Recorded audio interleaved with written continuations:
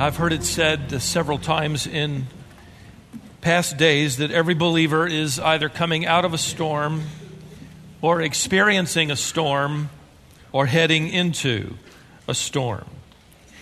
And perhaps you've been a Christian long enough to discover the fact that Christianity does not settle the storms of life. Sometimes it stirs them up.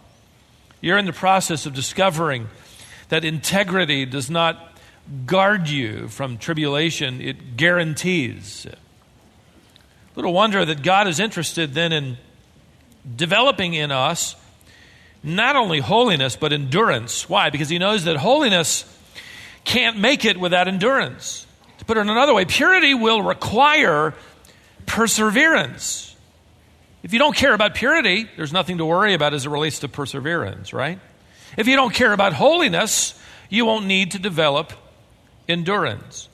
But if you're here today and you've decided already in your mind and heart to live all out for Jesus Christ, you're in the process of discovering that your Christianity does not calm the storms. Sometimes it creates them. You're either living in one, you're coming out of one, or you're heading into one.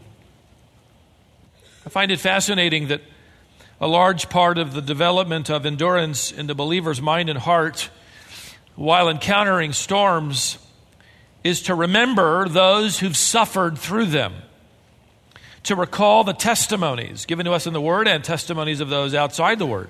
Of course, the chief example is Jesus Christ, of whom Peter wrote in his first letter that Christ also suffered for us, leaving an example for you to follow in His steps. The word example goes back to the ancient days of teaching children how to write. In fact, one author, writing just 75 years after Peter wrote that particular text, used that same word example to refer to a child's exercise book. The teacher would write out the letters of the alphabet, and they would trace over the child. He would trace over those letters to learn by tracing or copying how to write. Peter effectively says that Jesus Christ has left us the alphabet of obedience, and we trace over the letters with our lives as we learn to walk like He does. The end of verse 21 in that same text from Peter, he says, so we'll follow in His steps. The word steps literally refers to footsteps. Follow the footprints. Watch them where they lead. Walk like He does. Walk in the direction He did. And by the way, Jesus Christ is the perfect model, of course, for the believer, but He isn't the only example. God in His grace almost anticipates us saying, we'll never walk like Jesus Christ. Those footprints are perfect. Mine stumble, they falter. Following His footprints would be like a 5-year-old trying to follow in the footprints of his father walking across the yard in the snow. And so, perhaps for that reason, the grace of God gives us other examples to follow. The Apostle Paul will say to the Corinthians, imitate thou me. As I follow Christ, you follow me. 1 Corinthians 4:16.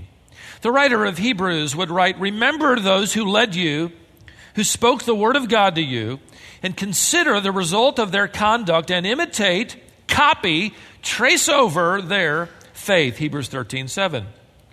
Paul wrote to the Thessalonians, he said, look, you've seen Timothy and Silvanus and myself, we've served you. You know how you ought, he writes, to follow our example, because we did not act in an undisciplined manner among you. We offered ourselves as a model for you so that you would follow our example. There's the idea again. Follow in our footprints as we all follow after Christ. The apostles effectively say, take a look at the footprints of other believers. They may be leading you in the matter of holiness, and watch them as they develop endurance and be encouraged to do the same. Marcia and I were at a convention not too long ago. I was by myself trying to find in one particular hour or two one session in this convention center. The convention center under one roof is a little more than 600,000 square feet, and I was completely lost.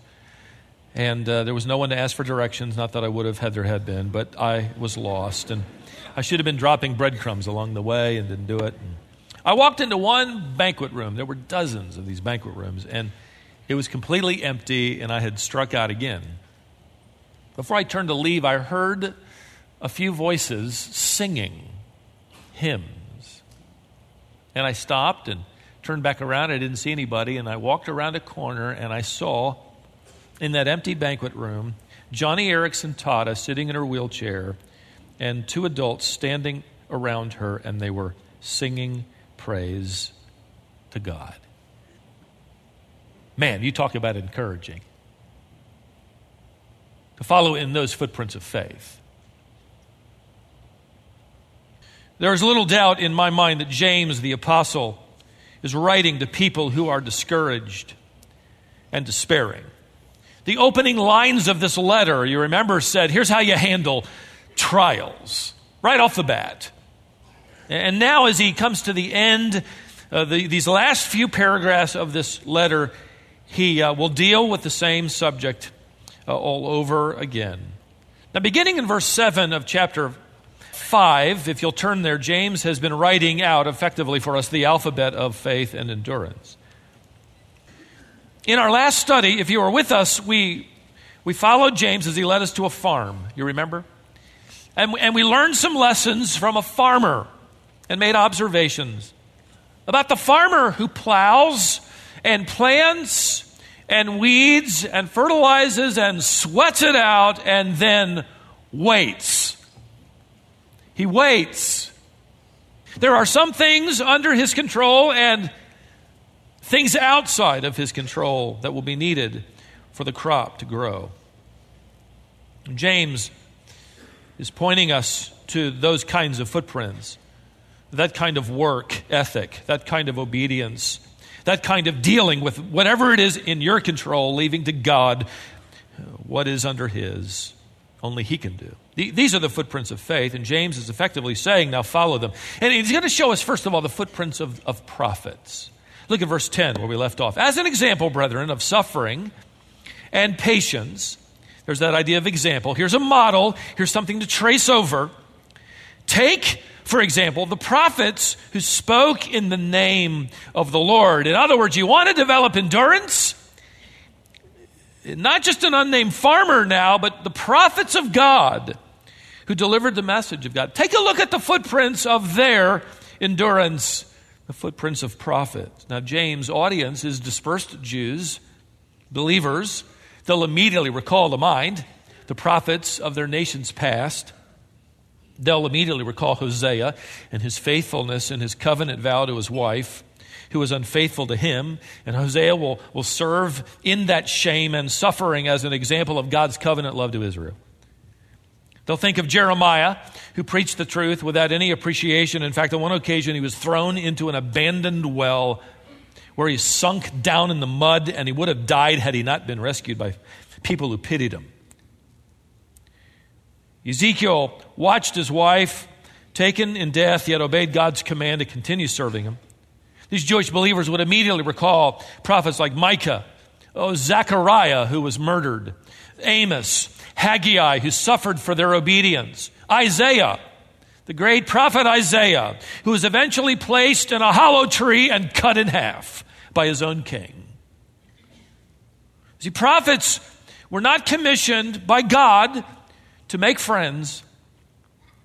They were not called to compromise their message, and they were never guaranteed success. In fact, they were told to expect the opposite. You remember Jeremiah was told to preach, and he was told ahead of time that nobody would listen. I can't imagine how many of us who preach today would deliver the message after being told no one was going to listen. James knew that his audience would resonate with the obvious fact that none of these prophets were well treated or revered. In fact, Jesus Christ would later come along and condemn the nation Israel by describing Jerusalem as a city who killed the prophets and stoned all the messengers God sent to it. Matthew 23:31. They weren't chosen, by the way, or commissioned, and James knew this would encourage the believer, because they were perfect. They were flawed and fallen. They were clay pots like you and me. But yet James says you need to watch them because they endured They walked through it. They kept on. Modern day testimonies like a Johnny Erickson taught to reveal the same.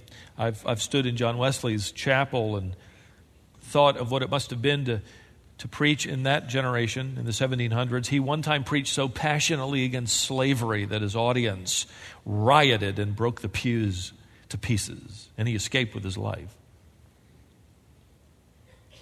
I've stood in the cathedral where John Knox preached with courage in the 16th century in the face of persecution. You know, today there is no grand monument in Scotland for his faithfulness. In fact, his grave is under the asphalt of the parking lot that's now outside the cathedral where he pastored for years. And one of the parking spaces is simply painted to mark his burial place. There it is. Underneath parking space number 23, a splash of yellow paint indicating the greatest reformer in Scottish history is buried here. If you walk a few steps ahead and you go into that cathedral, you will see ornate marble stone crypts for heads of state. Elaborate. John Knox, without any monument, is buried under space number 23 in the parking lot. And I can't help but wonder, do you think Knox cares?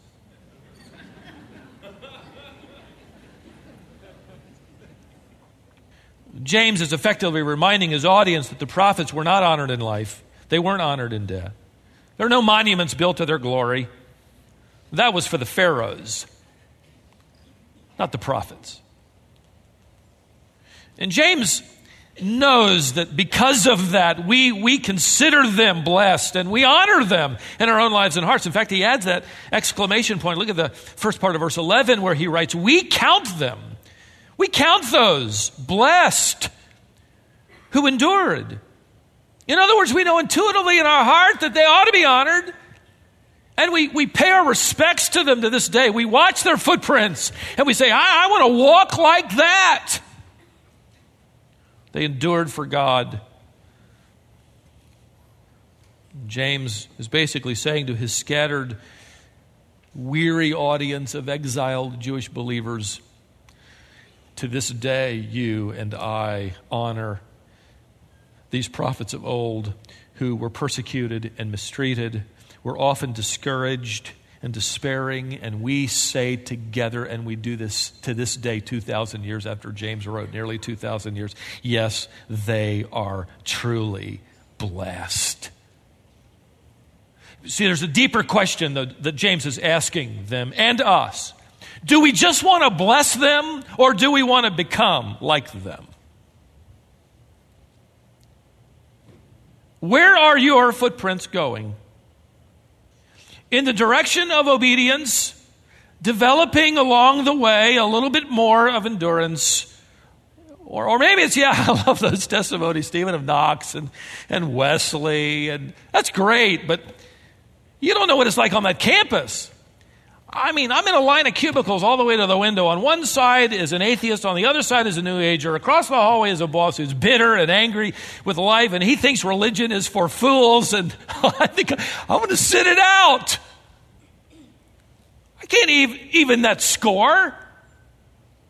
That philosophy teacher will have me for lunch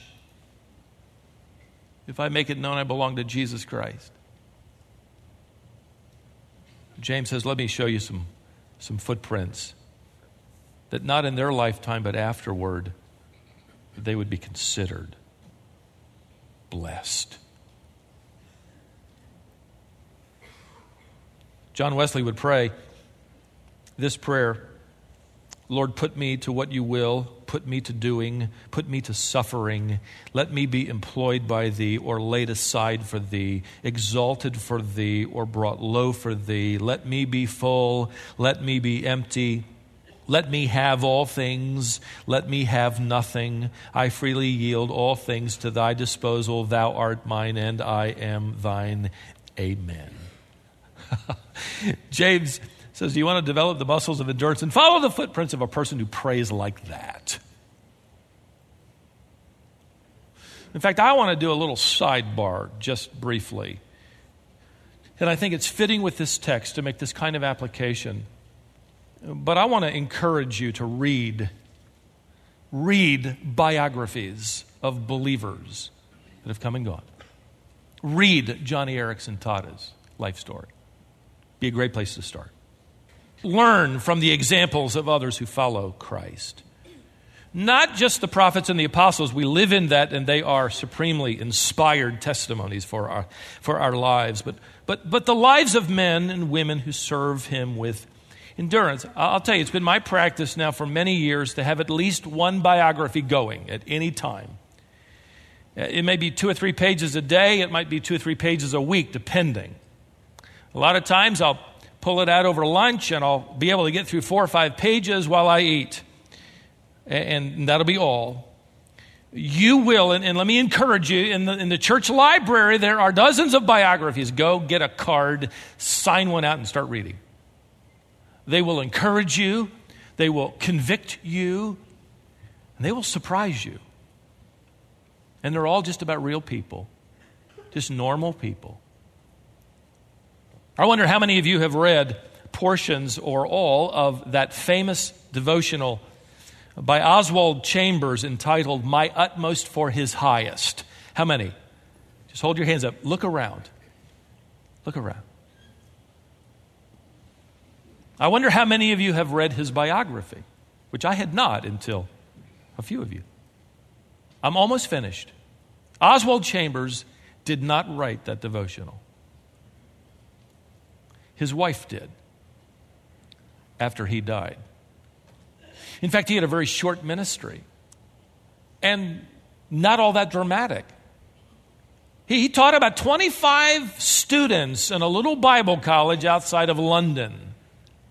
And after a number of years, he sensed the Lord's call, and he and his wife and their daughter, who would be born in about a year, left, joined as a chaplain in World War I, was stationed outside of Cairo, Egypt, where temperature swelled, I've read, up to 130 degrees. They even built a little underground room into the sand where it would be cool enough to study during the day. And Oswald Chambers would preach and teach soldiers who were in that particular military camp.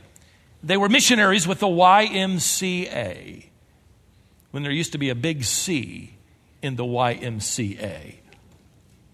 Then unexpectedly, barely past 41 years of age, due to complications with appendicitis, he died, leaving his wife and their 4-year-old daughter.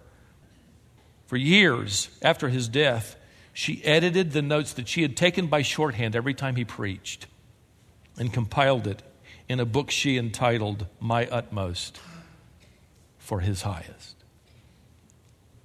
which, by the way, has sold more copies in the English world than any other Christian book beside the Bible in history.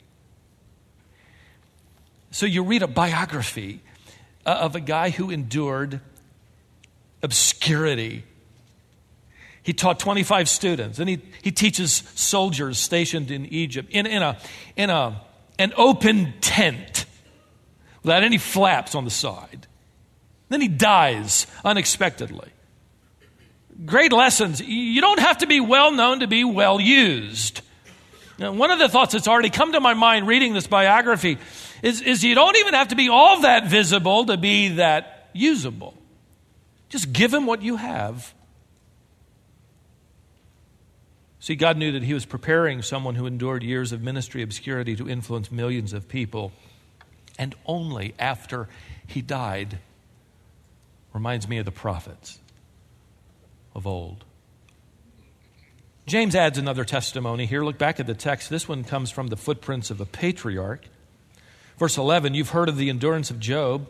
You've seen the outcome of the Lord's dealings, that the Lord is full of compassion and merciful. And you'd think after mentioning Job's names, you might not think the Lord was. Frankly, it looked like God had disappeared.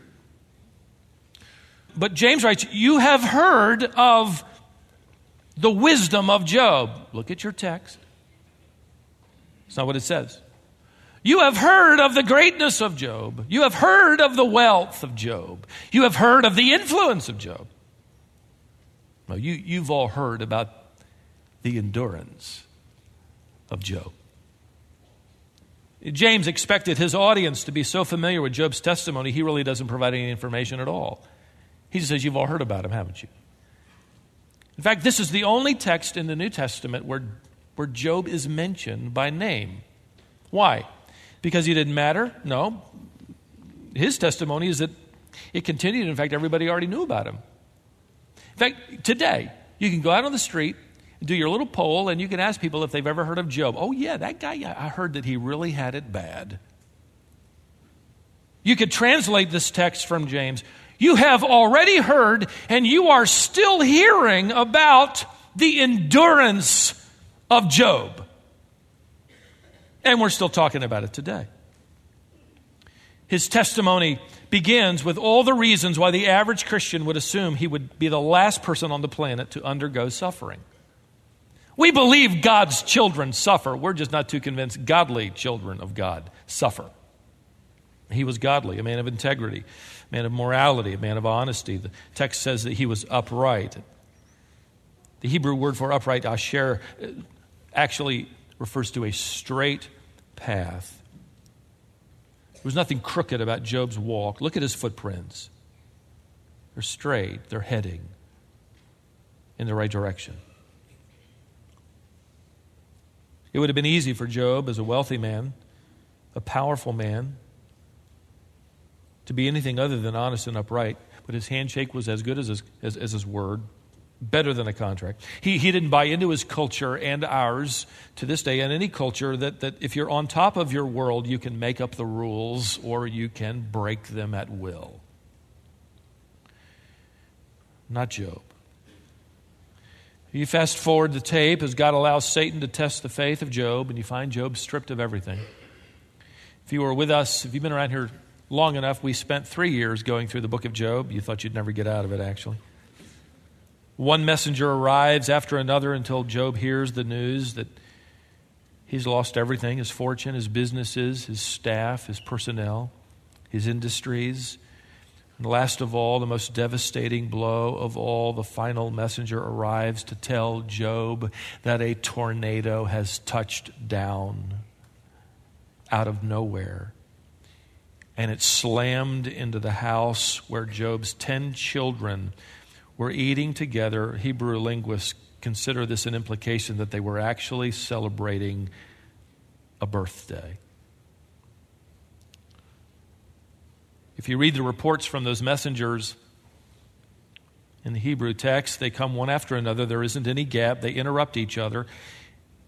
And I timed it when we went through the book of Job as I read those messengers and what they delivered, and it took me about 39 seconds for Job's world to be turned upside down.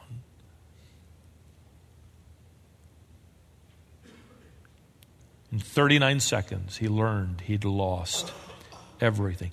He falls to the ground. We're not told how long he stayed there, but sometime later we're told he got up and he tore his robe, which was a symbol of his torn heart. He shaved his head, symbolizing his humility.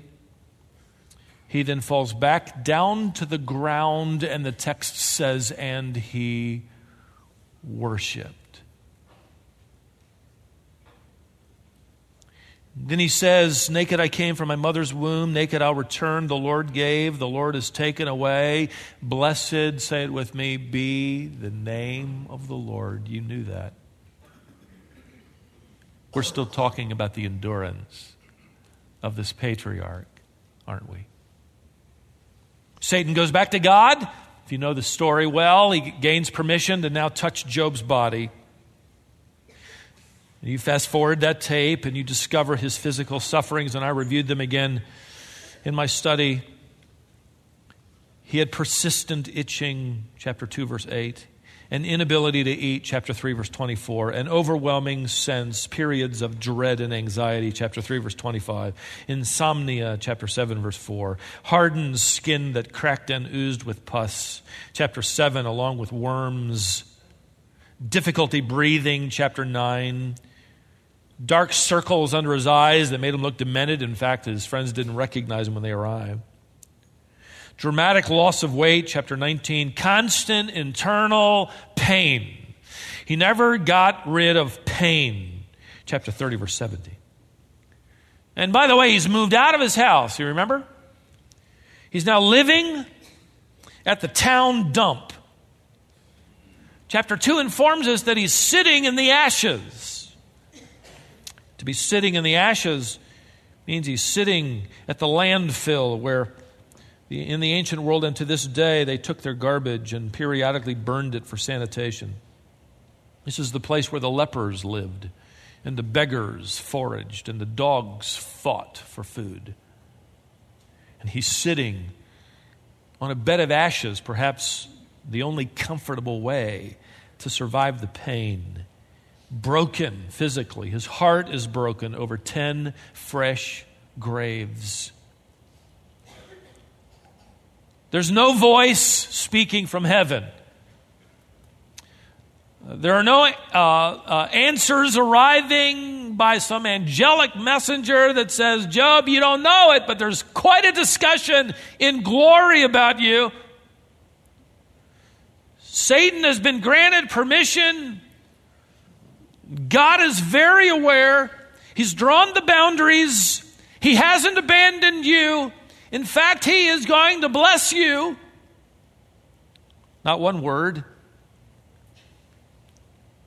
That's endurance. It's footprints without a word. And Job, by the way, is anything but patient. Make sure, again, you don't misread James. James does not write, remember the patience of Job. And he certainly doesn't write, remember the silence of Job. Job was anything but silent. He demanded an audience with God. He wanted to lay out his case. He believed God had acted unjustly toward him in responding to his integrity with this kind of suffering. This wasn't supposed to happen. And where was God, by the way? Yet through it all, he endured in his faith that there was a true and living God, and he would never walk away from him. He just wanted to see him and talk to him.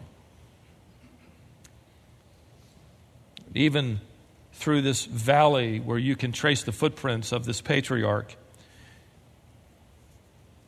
before they surface, there is this inner resolve while he suffers, so that Job will say in chapter 19, I know that my Redeemer lives, and he shall take his stand on earth. What do you have going for you, Job, to prove that? Nothing but sheer faith in God. He would say, God knows the way I take, and when he has tried me, I shall come forth as gold. Job 23. He would say, though he slay me, I will hope in him. Endurance means you're willing to wait, you're willing to worship while you wait, and you're willing to keep walking in faith while you worship, while you wait. You don't understand the trial. You can't explain it. You feel you don't deserve it.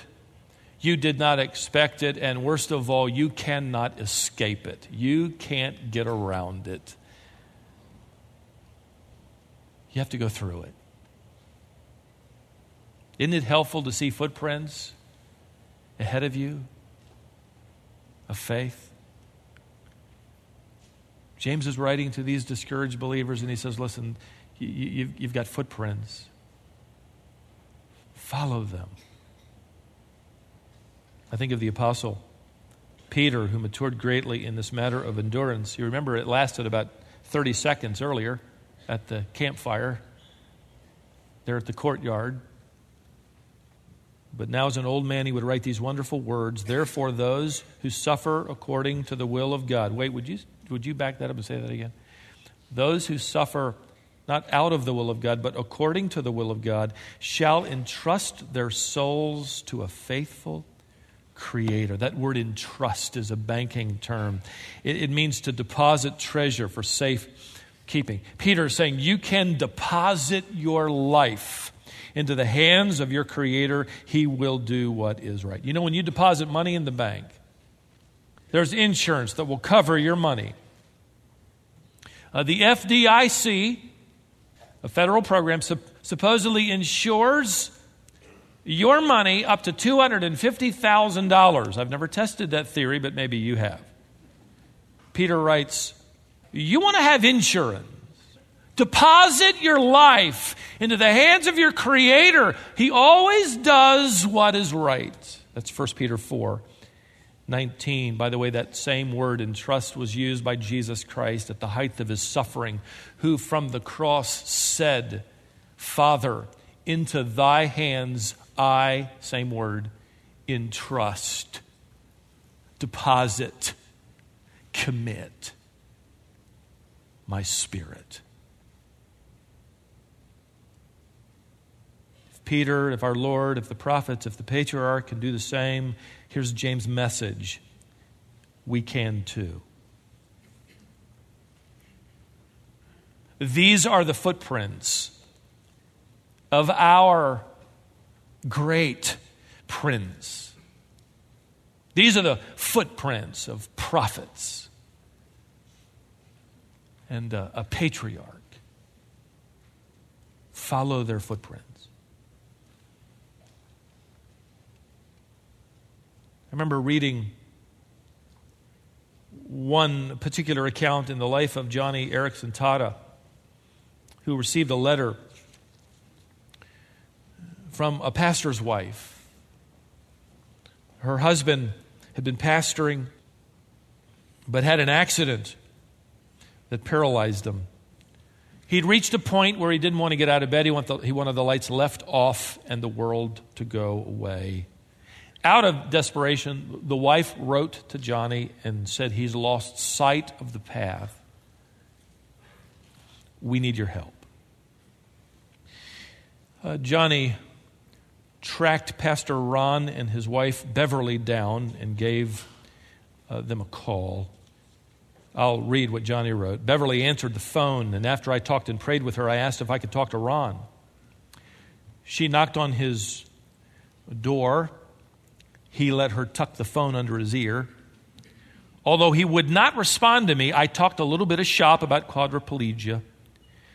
But I wanted to move beyond those topics, and so I started to share favorite scriptures that sustained me through the toughest of times. Only silence on the other end.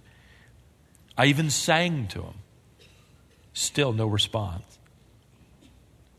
Finally, I did the only thing I could think of that I hadn't already tried. I asked Ron, this came to my mind, if he'd ever seen a particular movie that included this moment of suffering, and he actually responded, yes, I have. First time to respond. She said, well, Ron, do you remember what was in that letter when it was found and that poignant quote? Ron said, yes. It said, hope is a good thing and no good thing ever dies. Johnny then said to him these words, Ron, right now there are 10,000 quadriplegics like you and me across America.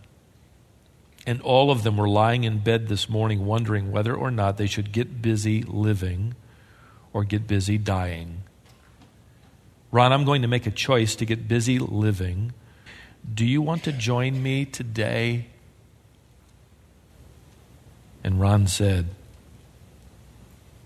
yes, ma'am. Yes, I do. The last Johnny heard was that Ron and Beverly were active in sharing their testimony to everyone, preaching wherever the invitation came. You want to join me?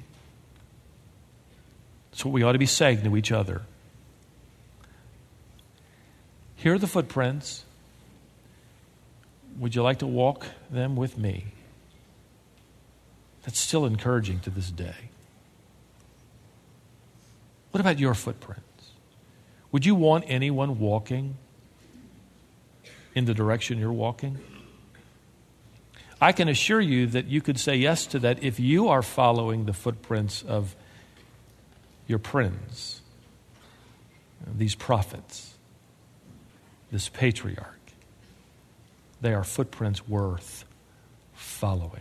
And along the way, not only do you develop purity and holiness and these attributes and fruits of the Spirit of God, but endurance. So let's do something together as we wrap this session up. Martin Luther, the great reformer, would write hymn texts of Christ's victory over Satan. One of his favorite themes. This coming day of triumph. This is the end in which all things will be made right. In fact, he would often say to his congregation, and I want you to keep this in mind. Remember this week. He would say, let us spite the devil by singing praise to God. So maybe if you're having a tough day, you ought to sing. And I don't know if it's worth hearing. I don't know how well you sing. But I know a lot of you men can sing really well in a big group. Okay? But this is a solo, all right? Spite the devil. Stand against his lies and sing. And so I thought what we could do, let's just close by singing his great hymn text. We'll sing 2 or 3 stanzas of A Mighty Fortress is Our God. And I think we've got some help here too. A mighty fortress is our God. All right, this is our song of praise to God, so sing it out. Almighty fortress is our God, the Lord never failing. Our helper, He amid the flood, our mortal is prevailing. For still our ancient foe does seem to work us woe. His craft and power are great, and armed with cruel hate. On earth is not his equal, and though this world with devils filled should threaten to undo us, we will not fear, for God hath put His truth to triumph through us. The Prince of Darkness grim, we tremble not for Him. His rage we can endure, for though His doom is sure, one little word shall fail. Last stanza now. You've gotten warmed up. Let's sing this as loudly as we can in praise to God. Together, let's sing. That word